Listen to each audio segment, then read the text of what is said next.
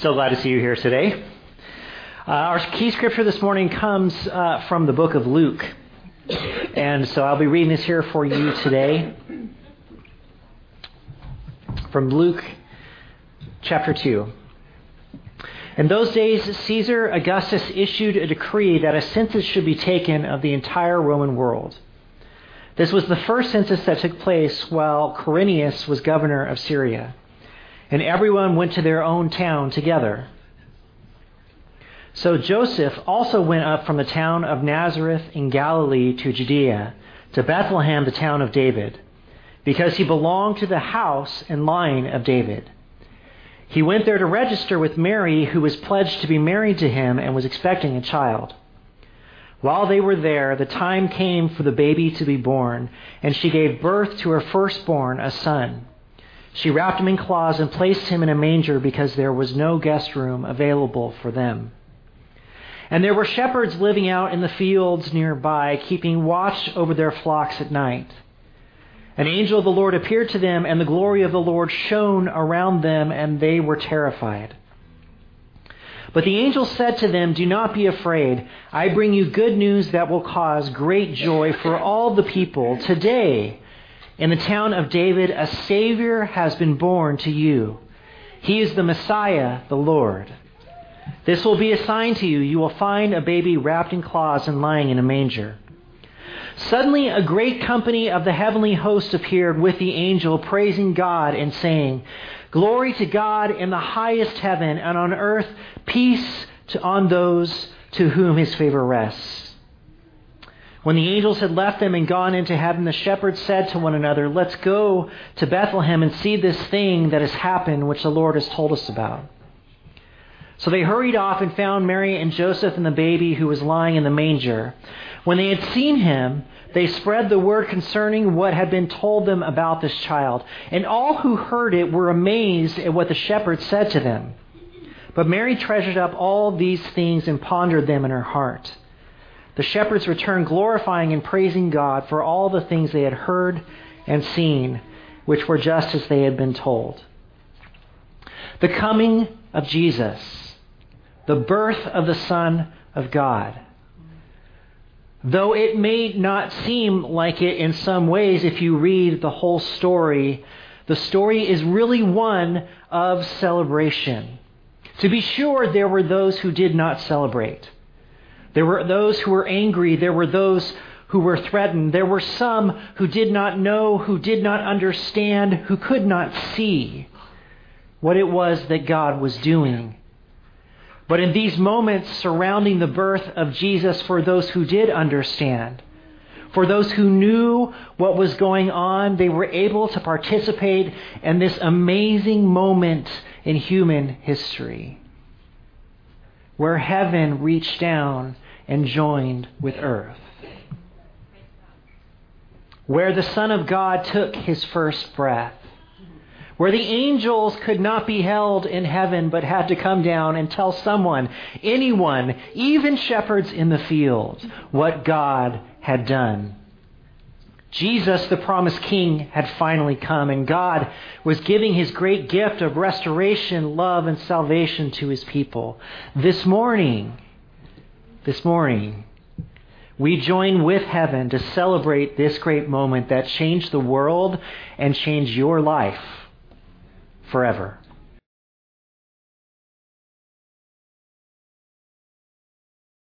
Hi. Nice to see you.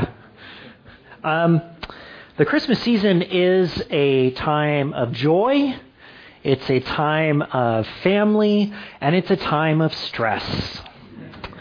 I don't know if you are early shoppers or late shoppers. I tried to be an early shopper, and I was for the most part. But there were some things I had to get last minute, and so yesterday I went out to the Target, Best Buy, Costco, Old Navy landing zone. I don't know what you would call it.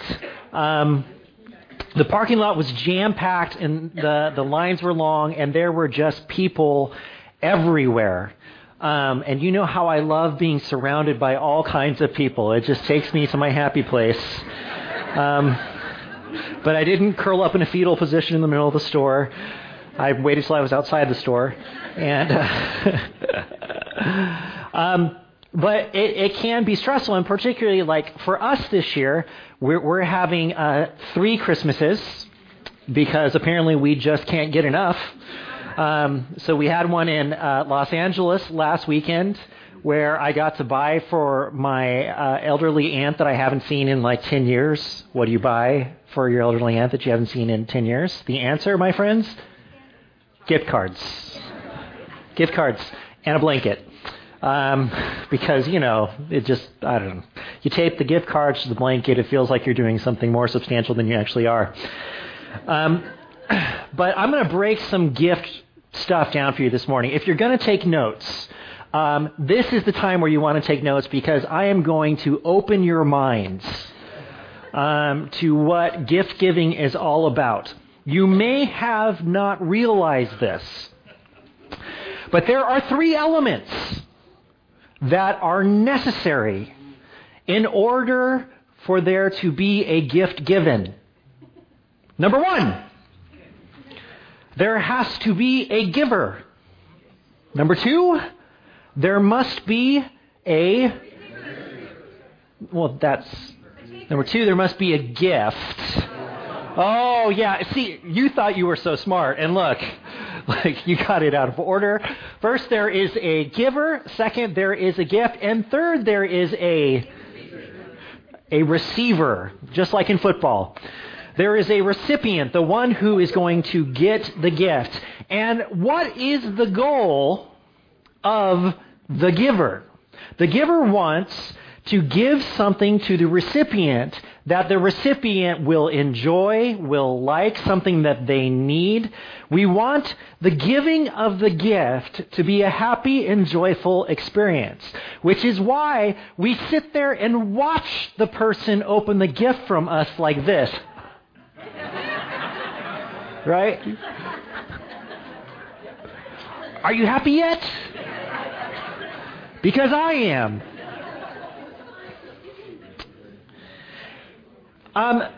And we wait because we want this to be this magical moment. Now, sometimes, you strike gold. You give the perfect gift. The heavens open. Angels sing. Tears maybe are shed. Perhaps there is a triumphant shout. And inside you feel so good as the giver because you have succeeded in this task. Sometimes, however, the giver fails. It's true. Sometimes the giver fails.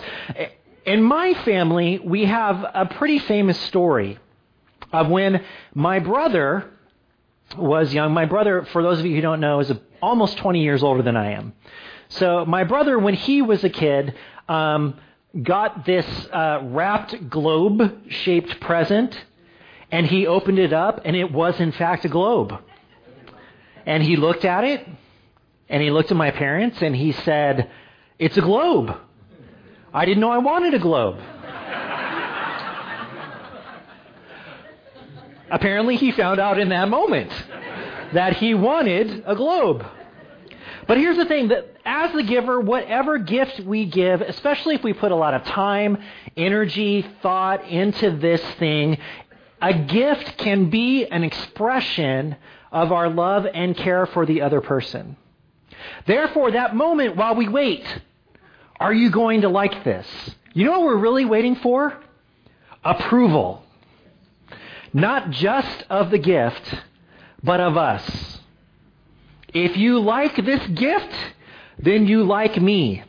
And on the flip side, if I like the gift you gave me, it means that you know me and you love me. So, you may not have considered this, but the act of gift giving is actually psychological warfare. It's a test that we engage in each year. Will they love the gift and thus love me? Do they know what I want and thus show that they love me? So Merry Christmas, everyone. May you enjoy the exchange of thoughtful presents over the next few days. And remember to always include a gift receipt.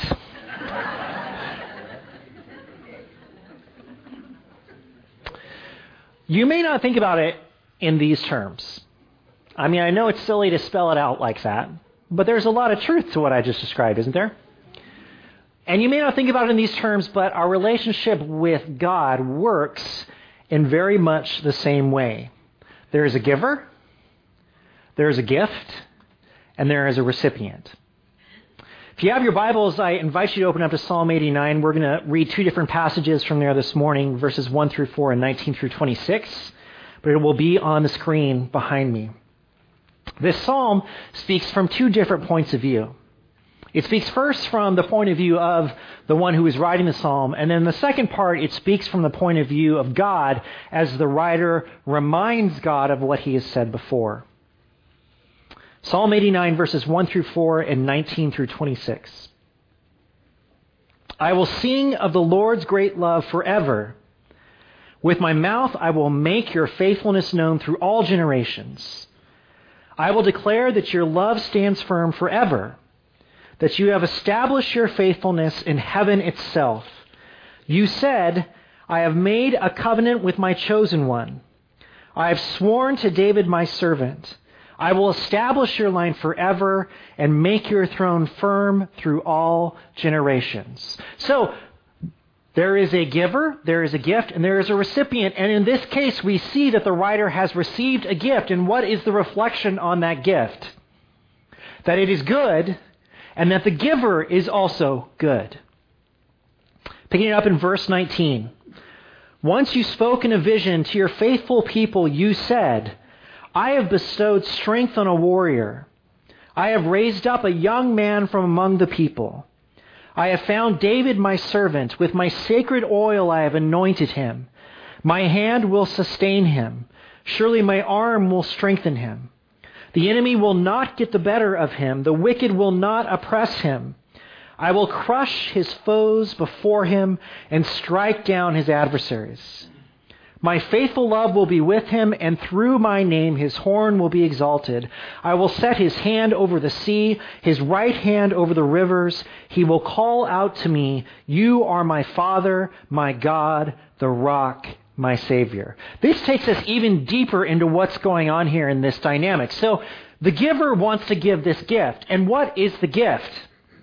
The gift is God's faithfulness. The gift is that he will never lose, that no one can stand against him, that God will be with him, and he expects the giver to respond in what way? You are God. You are my rock. You are my Savior. But then, if you were to continue reading in this psalm, it immediately turns a corner. Because here's what happened. The one who God was giving these gifts to decided that he didn't need the gifts so much anymore. And he turned his back on God. And God, in turn, over this rejected gift, became frustrated with the one he gave the gift to. And just as the recipient turned his back on God, so God turned his back on the recipient. And they find themselves in a place where they're not speaking to one another, where there is not all that God has promised, where God's people feel that he is away from them. And the writer is calling out on God to remember, God, remember who you are.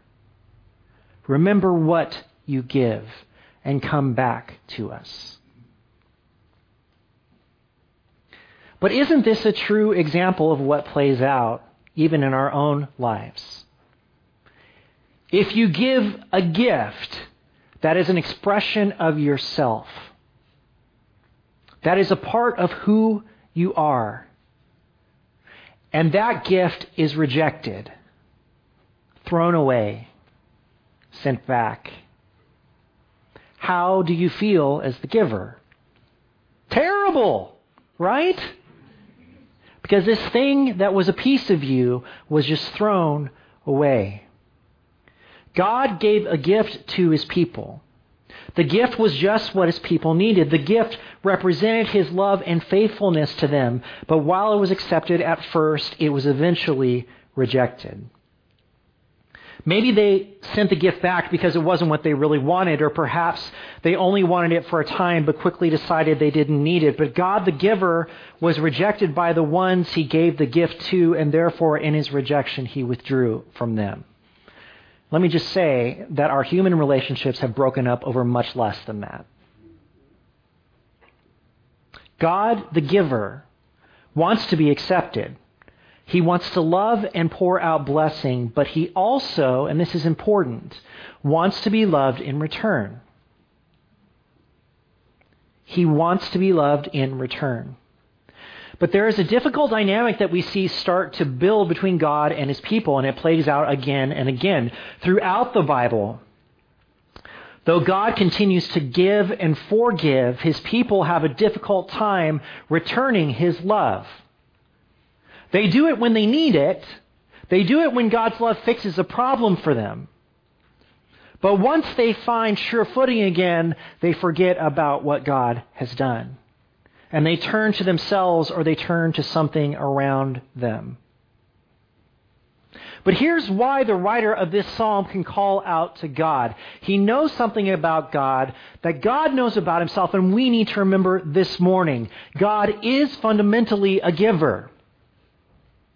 And he is fundamentally a giver of what is good, of what is true, and he is fundamentally a giver of himself. Of what only he can give. Of what is completely unique to him. Which brings us to the birth of Jesus and one exchange in particular. If your Bibles are still open them up to Luke chapter 1. We'll be in verses 26 through 38. Luke chapter 1, verses 26 through 38.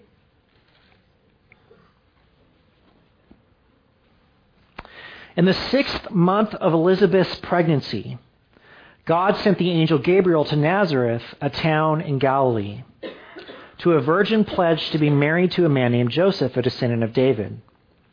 The virgin's name was Mary. The angel went to her and said, "Greetings, you who are highly favored, the Lord is with you." Mary was greatly troubled at his words and wondered what kind of greeting this might be. But the angel said to her, "Do not be afraid, Mary, you have found favor with God. You will conceive and give birth to a son, and you are to call him Jesus. He will be great, and he will be called the Son of the Most High. The Lord God will give him the throne of his father David, and he will reign over Jacob's descendants forever. His kingdom will never end." "How will this be?" Mary asked the angel, "since I am a virgin?" The angel answered, "The Holy Spirit will come on you, and the power of the Most High will overshadow you. So the Holy One to be born will be called the Son of God. Even Elizabeth, your relative, is going to have a child in her old age, and she who was said to be unable to conceive is in her 6th month. For no word from God will ever fail." "I am the Lord's servant," Mary answered. "May your word to me be fulfilled." Then the angel left her. This is an exchange that we've talked about here as a family before. It's a passage that, if you pay any attention in any church during Christmas time, you're probably going to hear. But it's something that I know at least I have taken for granted. Of course God was going to send Jesus. Of course Mary would accept his plan. On the other side of this, we know how the story goes. We know about the birth, the life, the death, and the resurrection of Jesus. And we know that this was all his plan. But I want to pause for a moment and consider everything that had to happen in order for Jesus to be born. After all, we need a giver, we need a gift, and we need a recipient. We say that God is faithful and good, generous and forgiving. And those things are all true about him. But these statements overlook one major factor that we don't appreciate as much as we should, and that is this. God had to be willing to continue to love us. He had to be willing to continue to love us. Yes, God is love. But that love doesn't just happen in a vacuum. What do I mean? As we have seen, God has given himself and been rejected by his creation more times than we can count. It is no small thing, then, that God, who faces rejection over and over again, decides to continue to love his people. Furthermore, it's not very satisfying or respectful of God to simply say he loves us without recognition of what he has to choose to put up with in order to continue loving us. It makes his love cheap when we do that. So what does God have to do in order to continue to love his people? Number one, God has to be deeply in love with what he created. We know from the Genesis account that God created us to be in relationship with him. He wanted an intimate relationship with humankind, and that was represented by Adam and Eve, who he walked in the garden with. And from the very beginning, from the time the serpent spoke to Eve in the garden, we have shown that we will choose ourselves over him. That we will forsake the intimacy that we have with God and choose something else. But God, in a way that is totally unlike us, continues to love us deeply. Continues to love us deeply, even though we so often choose something, anything besides him. This is fascinating to me. God still dreams for us. Do you know what I mean by that? Like, it's one thing to love someone who's gone off the rails and who you think you're never going to see again. I love that person, but, God loves us even though we've gone off the rails and still dreams for us. That we will become something through our relationship with him. And this leads us to one of the most incredible things about God. Seriously. One of the most incredible things about God. God chooses to see past the hurt so that he can continue to love. If we were keeping score, which we do in our own relationships, if we were keeping score of the relationship between us and God, we have hurt God so many times that there is no reason why he should choose to love us. And understand this, our rejection of God is painful. It hurts him when we turn our backs on him. And most often when we turn our backs on him, we're not just stopping worship altogether, we're just worshiping something else. We are taking something and putting it in his place. Our rejection of God is deeply personal. It is deeply personal. But God is not willing to let this failure on our part define this relationship. God is not willing to wallow in his hurt. He wants to love us past the hurt, past the things that we have done.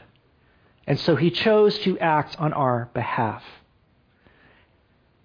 which is the third thing that God had to do. He had to let his desire for redemption overcome his desire for retribution. Redemption over retribution. Listen, God has in times before punished his people for rejecting him. He has turned his back on them when they have turned their backs on him. But in the coming of Jesus, there is a new declaration that heaven is proclaiming to earth.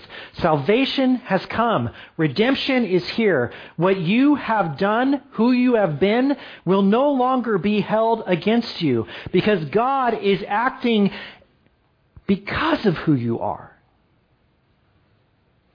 Because of how you fail. Because of what you have done wrong. God is choosing to overcome for you. But as we have seen, not every gift is received. There is a curious verse in some of our Christmas songs that I haven't paid any attention to, but it's repeated in at least 2 or 3 of them. And that line is, "Let earth receive her king." I've never thought about it very much. But it's asking an intriguing question. God, the giver, is giving a gift. It is a gift that is for the earth. But there is a question that hangs over the giving of the gift, isn't there? Will the earth receive her king? Or will the earth not receive her king? It is both a directive and a request, but it's a phrase that speaks a great deal of truth. Even in the coming of Jesus, people are not ready for him. There are those who tried to eliminate him before he was even born. There were those who did not understand, those who would oppose him in his life. There are those who would put him to death. Even though Jesus is the manifestation of the goodness of God, there are many who quite simply do not want the gift. They do not want the gift. Jesus tells a parable in Luke chapter 14, starting in verse 15. Jesus is talking to a group of people. When one of those at the table with him heard this, he said to Jesus, "Blessed is the one who will eat at the feast in the kingdom of God." Jesus replied, "A certain man was preparing a great banquet and invited many guests. At the time of the banquet, he sent his servant to tell those who had been invited, 'Come, for everything is now ready.' But they all alike began to make excuses. The first said, 'I have just bought a field, and I must go and see it. Please excuse me.' Another said, 'I have just bought 5 yoke of oxen, and I'm on my way to try them out. Please excuse me.' So another said, 'I just got married, so I can't come.' The servant came back and reported this to his master. Then the owner of the house became angry and ordered his servant, 'Go out quickly into the streets and alleys of the town and bring in the poor, the crippled, the blind, and the lame.'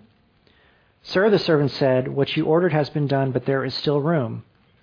Then the master told his servant, 'Go out to the roads and country lanes and compel them to come in, so my house will be full.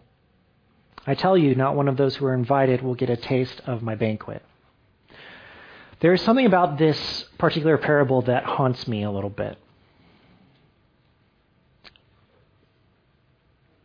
The giver has prepared a gift, and it's a great gift. It is a celebration of the giver.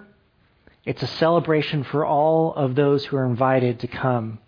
And the invitation goes out. It's fancy. It's not one of those, Evites that we do now. No, it's like thick paper, right? There's ribbons tied around it. You remember thick paper? Remember what that was like? It's a big deal. And what Jesus captures so thoroughly in this is the lame reasons why people say they won't go. They won't go. It's a free party where everything is taken care of. It's a celebration. They will have an experience like nothing they have ever had before, and they won't go. Why?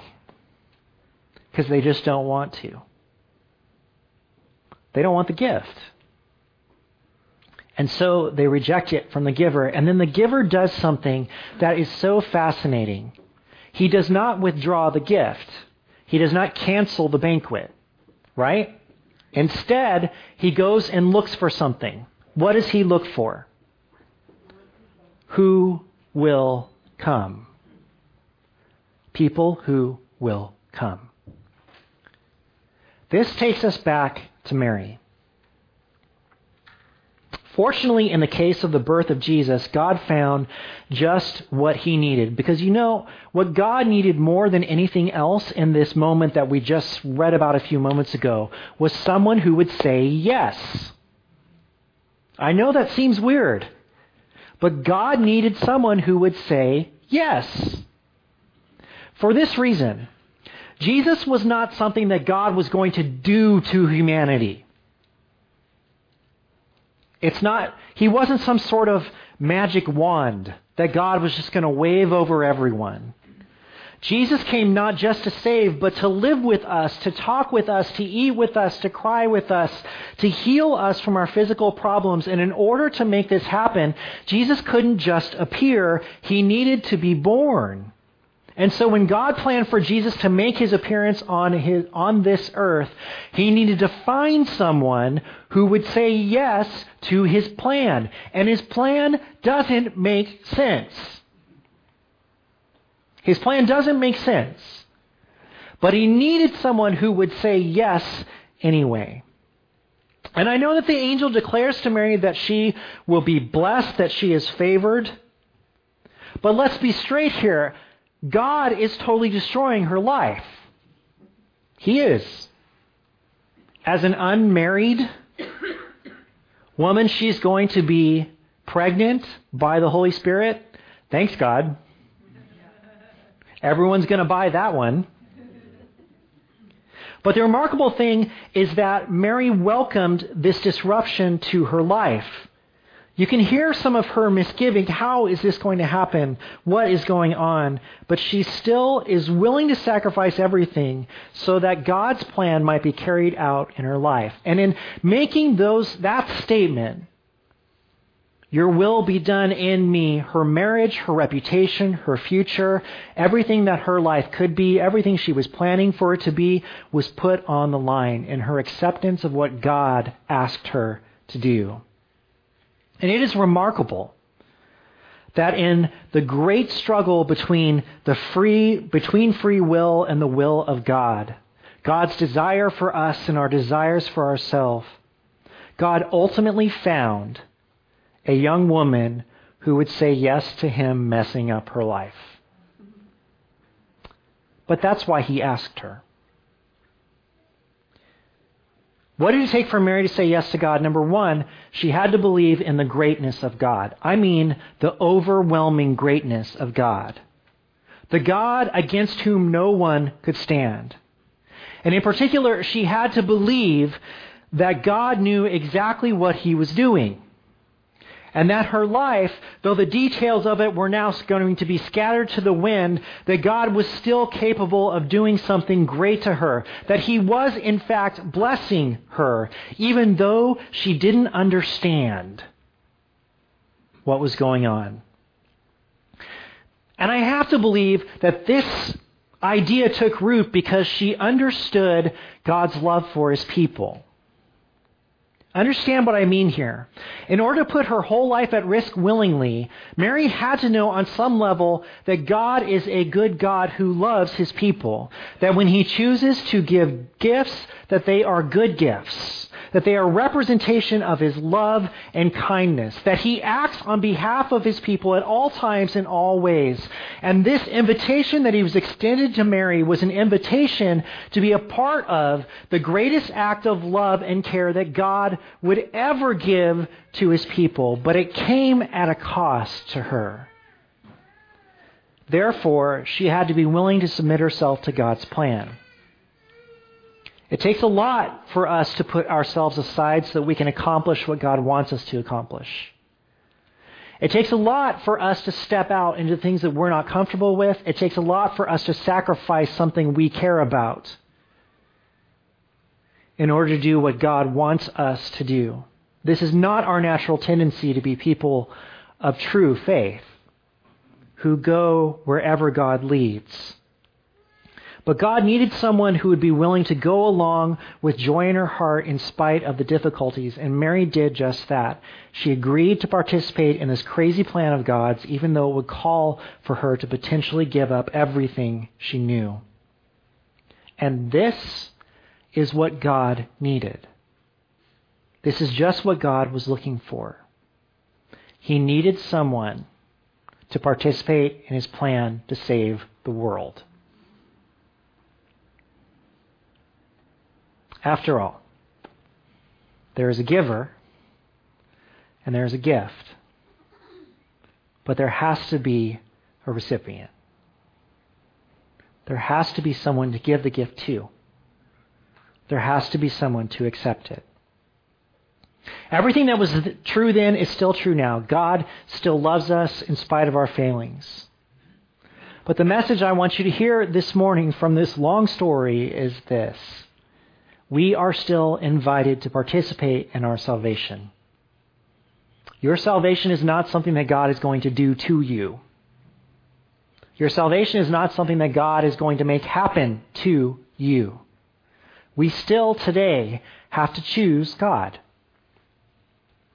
We have to understand the gift that he is giving. He has an amazing gift to offer all of us, but we have to receive it. Do not be afraid. I bring you good news that will cause great joy for all the people. Today in the town of David, a Savior has been born to you. He is the Messiah, the Lord. He will be great and will be called the Son of the Most High. The Lord God will give him the throne of his father David, and he will reign over Jacob's descendants forever. His kingdom will never end. Amen? Let earth receive her King. Let's pray. Heavenly Father, we are grateful for the gift of Jesus because he is a gift. God, you are the giver of good things. And in Jesus, we see the greatest gift of your love, your mercy, your kindness, your forgiveness. Father, we are guilty of rejecting that gift. It is difficult for us to receive it for some reason, Father, but we want to receive what you have for us today.